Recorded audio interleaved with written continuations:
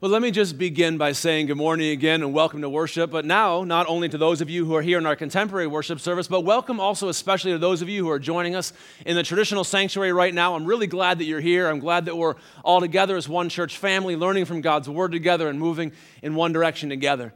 And speaking of learning from God's Word together, I want you to be able to follow along in the Bible with the Bible passages that we're going to learn together from today. So if you don't have a Bible with you, please feel free to borrow one. Our ushers are going to come up the aisles in both of our worship venues, and you can just use one of the ones they've got and just stick it on the shelf in the back of both of our worship venues after the worship service today.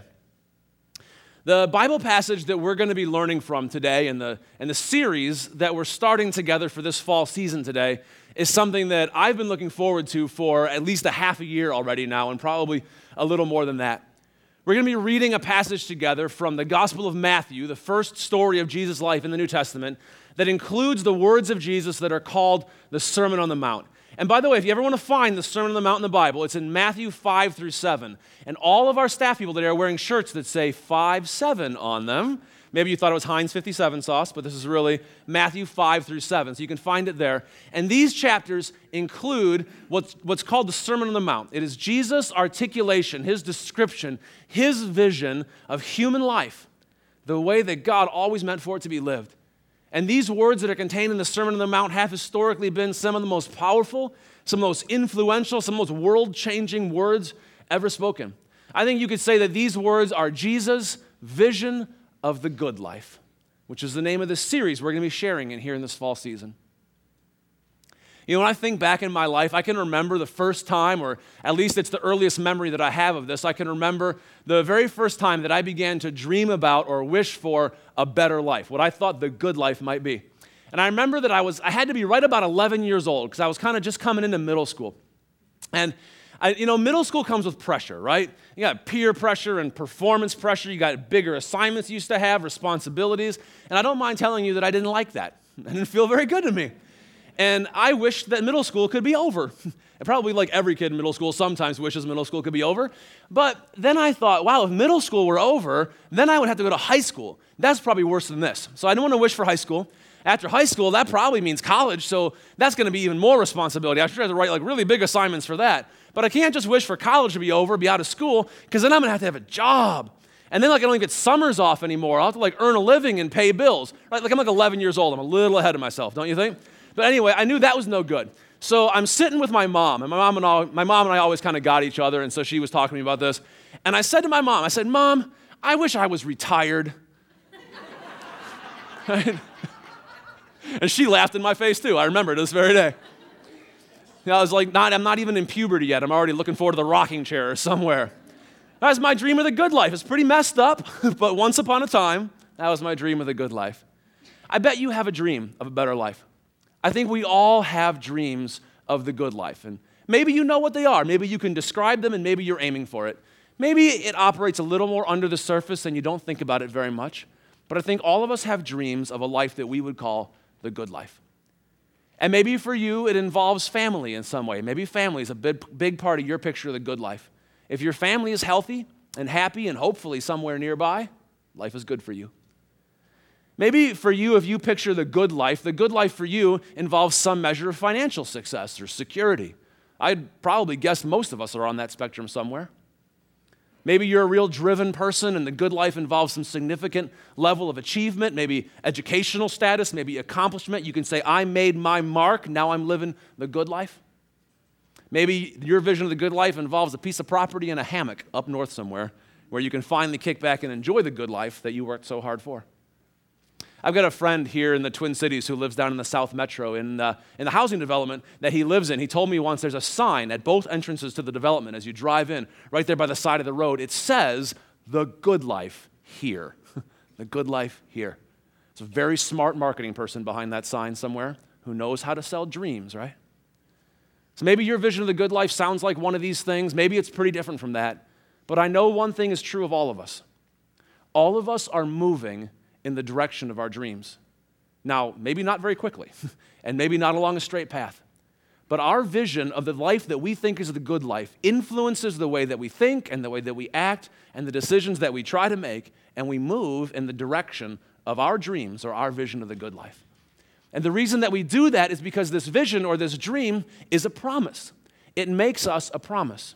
It promises us happiness or peace or joy or blessing. And it is just fundamentally true of human beings that we move in the direction of the promise we believe. We move naturally in the direction of the promise we believe. The problem for us is that we very easily believe empty promises. We are very vulnerable to empty promises. Right? I mean, my friend lives in a housing development that says, hey, the good life is here. You can stop chasing it. You don't have to wonder where it is. You don't have to ask yourself, can I find it or not? You've already arrived. And yet we all know that inside those houses are just as many struggling marriages and conflicted families and broken hearts and lost jobs and shattered dreams as in every other house everywhere else. Even where there's a sign saying you found it, it's still an empty promise. And we move in the direction of the promises we believe. And right here, I think, is where the Sermon on the Mount starts. It's right here that Jesus begins speaking to our dreams of the good life. And he begins to articulate some dreams and some promises of the good life that gets us to ask, what promises is it that we actually believe? What are those? Here, I want to show you what I'm talking about. If you have a Bible with you, open it up with me. We're going to be in Matthew chapter 5. And if you have a Quest Bible, that's on page 1416. If you're trying to find it, it's about 2/3 or 3/4 of the way through the Bible. Matthew is the first book in the New Testament. And the Sermon on the Mount starts in Matthew chapter 5, verse 3. And the first about 5 or 10 verses of the Sermon on the Mount is a section that has traditionally been called the Beatitudes. And it's called that because they all start with the same word. So just look at this here with me. I just want to give you a couple of examples. It says here in the Beatitudes, Jesus' words are, "Blessed are the poor in spirit, for theirs is the kingdom of heaven. Blessed are those who mourn, for they will be comforted." We skip ahead a little bit, maybe down verse 9. "Blessed are the peacemakers, for they will be called children of God." Every single verse here starts with the word blessed. And Jesus is getting us to ask, he wants us to ask, what is it to be blessed? What does it really mean to be blessed? Let me ask you that question. What do you think it means to be blessed? There are other translations of this word that translate that other ways. Other translations say happy, like happy are those who. Some say fortunate. Some say joyful. That's one of my favorites, actually. I've seen one that says lucky. Actually, lucky are those who. So let me just ask you, who would you look at and you could say about that person, man, that guy is blessed? Who would you look at and say, wow, she lucked out. I would love to be living that life. What would you say that about? I would guess it's probably somebody who's living something that's close to your vision of the good life. But then Jesus here in this section, he says, blessed are those who mourn. Blessed are the persecuted. Blessed are the poor and the dependent. That doesn't really match the way that we were thinking. So what exactly is it that Jesus is thinking here? Well, here, as always, Jesus is thinking about the kingdom of God. From the very beginning, from the time he opened his mouth to begin teaching and preaching, actually in the chapter right before this, in Matthew chapter 4, Jesus begins saying, the kingdom of God has come near. God is planting, creating a new world, a new way of being human, a new kind of human community, a new life, a new way of life, and he's doing it in me. As I come near, the kingdom of God has come near. And Jesus often says, repent, turn your life around, move toward this promise of the good life. And that means that as Jesus teaches the Sermon on the Mount, what Jesus is doing is he's articulating, this is Jesus' fullest description of what does the kingdom of God look like as it begins to take shape here on earth, here in our lives. This is Jesus' fullest description of that, and that makes it also a promise. It's a promise, but it's not the kind of promise that we're usually used to. Most of the promises of the good life that we are accustomed to are driven by us, right? If you just try harder and you make the right decisions, you do the right things, you'll experience a better life. If you change your diet or change your job or change your budget or whatever, you'll experience a better life, the good life. And maybe those are all changes that some of us need to make. Nothing wrong with that. But Jesus is talking about something way, way deeper than that. He's making a promise way, way more powerful than that. I've heard it said, and I think it's very helpful. When Jesus tells us these things, he's not just saying try harder at this or that other thing. Jesus doesn't say try harder. He says, come closer. Come closer to me and see how good life in the kingdom can actually be. the life that God is creating. And he says, this is what it looks like. Come close to it. Let me give you some specific, concrete examples here. So if you still have your Bibles open or open them back up if you got them, we're going to stay right here on this page, Matthew chapter 5. It's 14, 16 in your Quest Bibles. We're just going to look at a few of these verses quickly. The first one, the very first verse in these Beatitudes is Matthew 5:3, and Jesus says, "Blessed are the poor in spirit, for theirs is the kingdom of heaven." Okay, let's talk about that for a second. In Jesus' language, the word poor, to be poor means to experience a measure of dependence. It means to find out that you're dependent. Maybe you find out that you're dependent on a certain set of circumstances that have gone well or not gone well. Maybe you find out that at least for a period of time, you're dependent on the help of others, dependent in some way. Jesus says, blessed are the poor in spirit. And to be poor in spirit is not really different than that. To be poor in spirit as a disciple of Jesus in the kingdom of God is to learn, to experience, to know in your bones that you are dependent on God. Now, we spend most of our lives trying to be independent. That's what we want to do. We don't want to depend on other people. I think being independent is a big part of most of our visions of the good life. And so this is pretty counterintuitive for us. And because it's so counterintuitive for us, it takes practice for us, not only to begin to live in the value of it, but even to understand what it means to wrap our heads and our hearts around it. So here at First Lutheran, one way that we practice being poor in spirit is we practice it in our worship life, right? Our mission is to be and make disciples of Jesus, as these very clever fellows in the cartoons have been telling us. And we do that, we invest our energies in three environments: worship, groups, and service. And in worship in particular, we practice poverty of spirit. So, for example, in our traditional worship services, we begin all of our traditional worship services with a practice or an order of confession and forgiveness. So right there in the beginning movement of the service, we always take an opportunity together to say to God, God, we know that we're not okay. We know that we're broken. We know that we're sinful. We know that we're powerless to change ourselves fundamentally at the heart level. And we cast ourselves on the grace and mercy of God.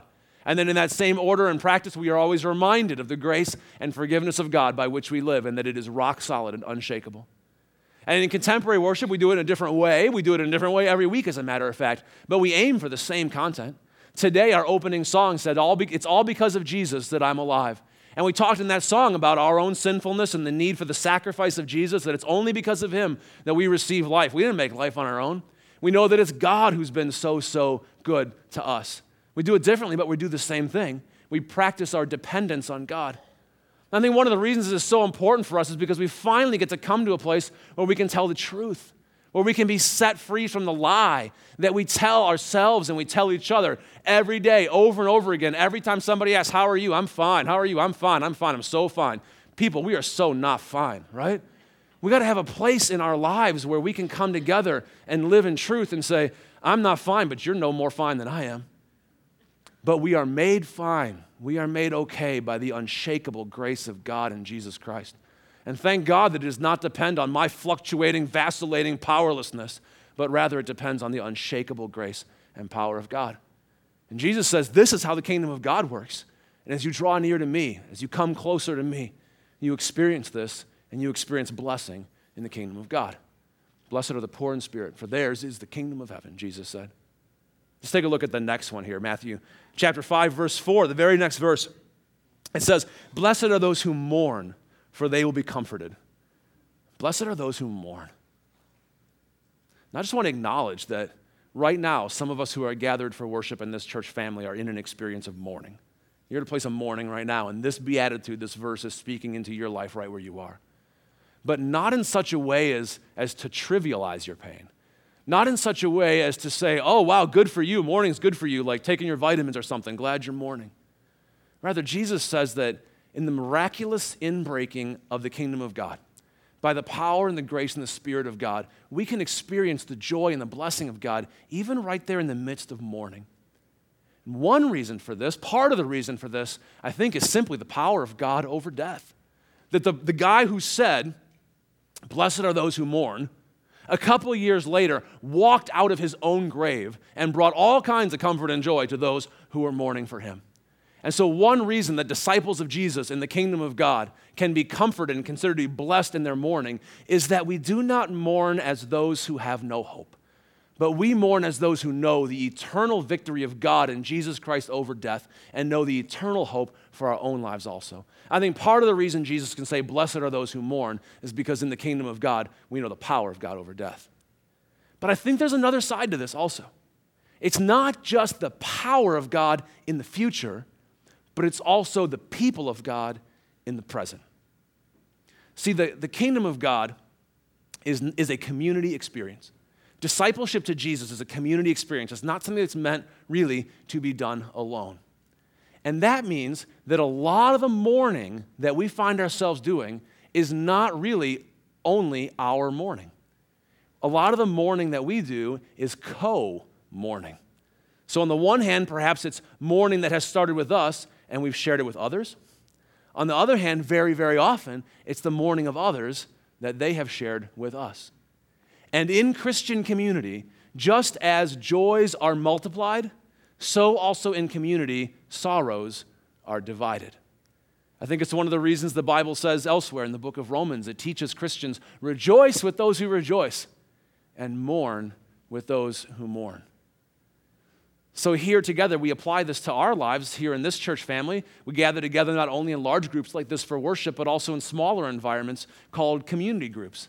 And it's in community groups we gather there so that over time, we can build the kind of kingdom friendships, the kinds of bonds of brotherhood and sisterhood in Christ that allows us deeply to co-rejoice and co-mourn with one another and to experience the blessing that Jesus talks about as being part and parcel of the kingdom of God. Blessed are those who mourn, he said, for they will be comforted. The kingdom of God is coming among us, in us, here in this community. One more example. We skip ahead a few verses. Let's do this one we mentioned earlier, Matthew 5:9. Jesus said, blessed are the peacemakers, for they will be called children of God.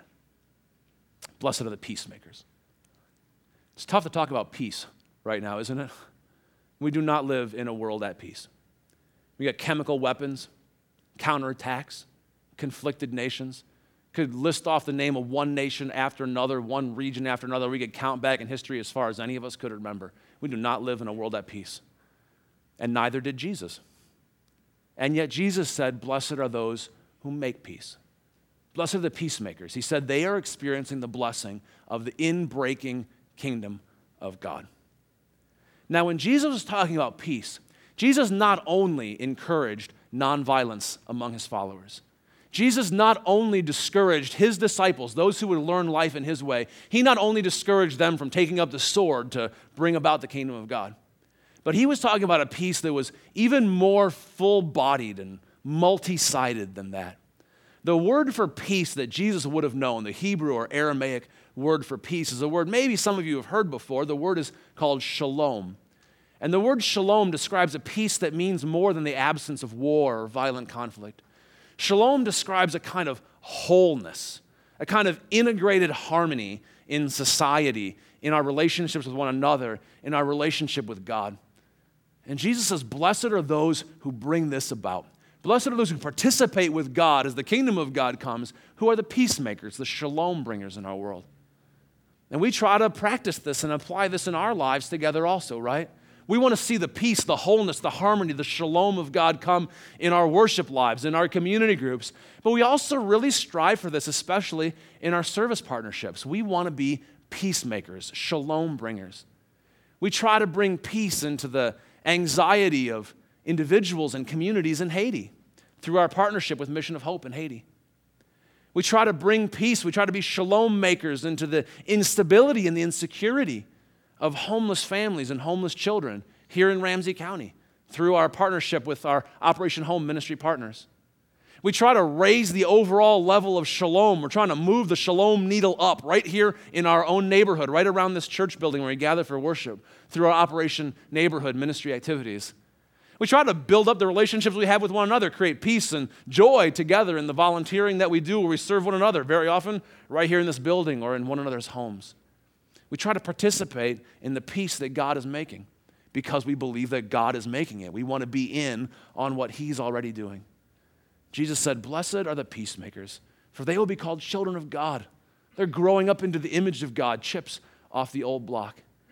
And we experience the blessing of making peace with God even when the ways of this world are working against it. You know, in the course of this fall season, over the coming weeks, we're going to continue to read through Jesus' Sermon on the Mount. And as we do that, as we work our way through this powerful teaching, this description that Jesus has stored up for us here, all of us are going to move. We're all going to move in the direction of something. We're going to move maybe indirectly by fits and starts, but we're going to think and make decisions to act to move in the direction of our vision of the good life. I'd like to ask you, invite you, over the course of this series, to treat this series as a journey, to treat this series as an opportunity to take steps away from the empty promises that we are so prone and tempted to chase, and take steps instead toward the promise that Jesus makes of the good life that is real. And I'd like to invite you to do this in a couple ways. The first steps that I think that we could take together, first one I'd like to invite you to take is just to let these words of Jesus from the Sermon on the Mount, let them into your head, let them into your heart, and let them work on you. I'd like to invite you to read the Sermon on the Mount from the Bible in between Sundays in your life. And I don't care how quickly you read, how slowly you read, how many times you read, but if you want any help finding it, remember, right, Matthew 5 through 7, you can find it there. If you'd like to read it one section at a time each week, we've got a daily reading guide and a community group study guide that's in the worship bulletin. We want to equip you for life with Christ, so you can use that to read section by section every week. It's always there.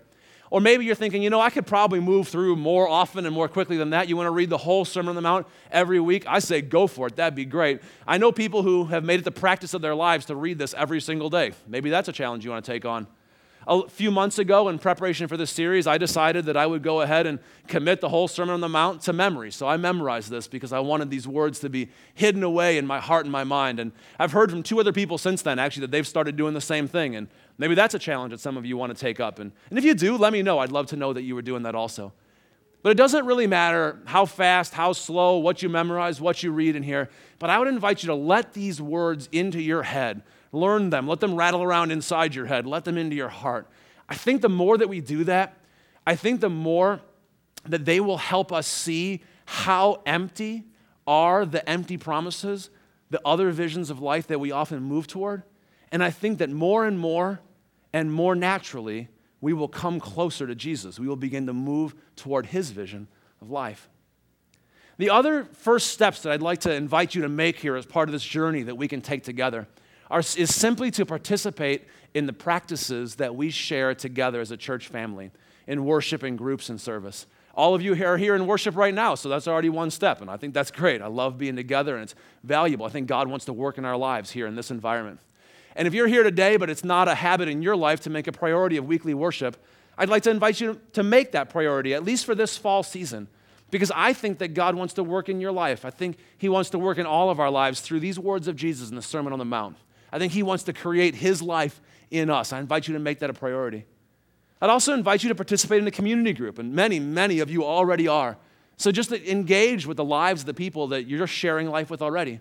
Many of you are also still looking for a community group or haven't found one yet, and I'd love to invite you to sign up for that or get together with some friends and start one. You can use your Connect card or talk to the reception desk or email somebody on staff. We'll do whatever we can to help you get connected to a community group. We got a big sign up for that next week also.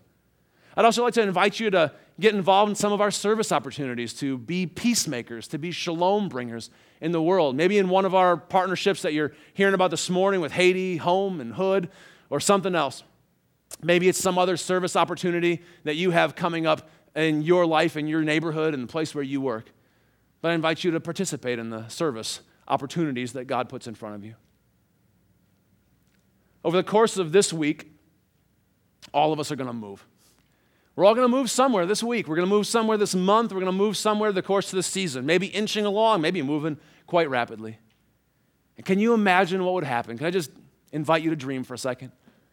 And imagine what would happen if, instead of moving toward the empty promises that capture the imaginations of so many people in our world, our own imaginations included, what if during this season we could see through them and see the emptiness of empty promises and the solidity and the truth and the joy of the promise that Jesus makes, And what if we began to move toward the promise of Jesus and the character of Jesus and the peace and the blessing of the kingdom of God? What if that happened to us as a people together? All of us who are seated here at this service and in the previous hour, in the seats, in the pews, and everybody who's not here this week but will be back next week. Can you imagine what would happen in our homes, in our workplaces, in our neighborhoods, in the very neighborhood where we gathered right now? I'm just about crazy enough to believe it could happen. But only if we pray for it, only by the power of God. So let's pray together. Good and gracious God, we want the life that you have made. We are your creatures. You know how it works.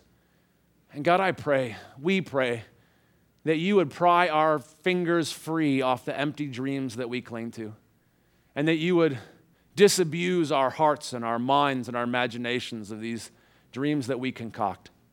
And God, instead, fill us with the vision of life that Jesus came to live for us and to show us and to give us. God, I pray all throughout this fall season that you would fill us with your Spirit, not so that we would just try harder, but so that we could come closer to you. We pray in Jesus' name. Amen.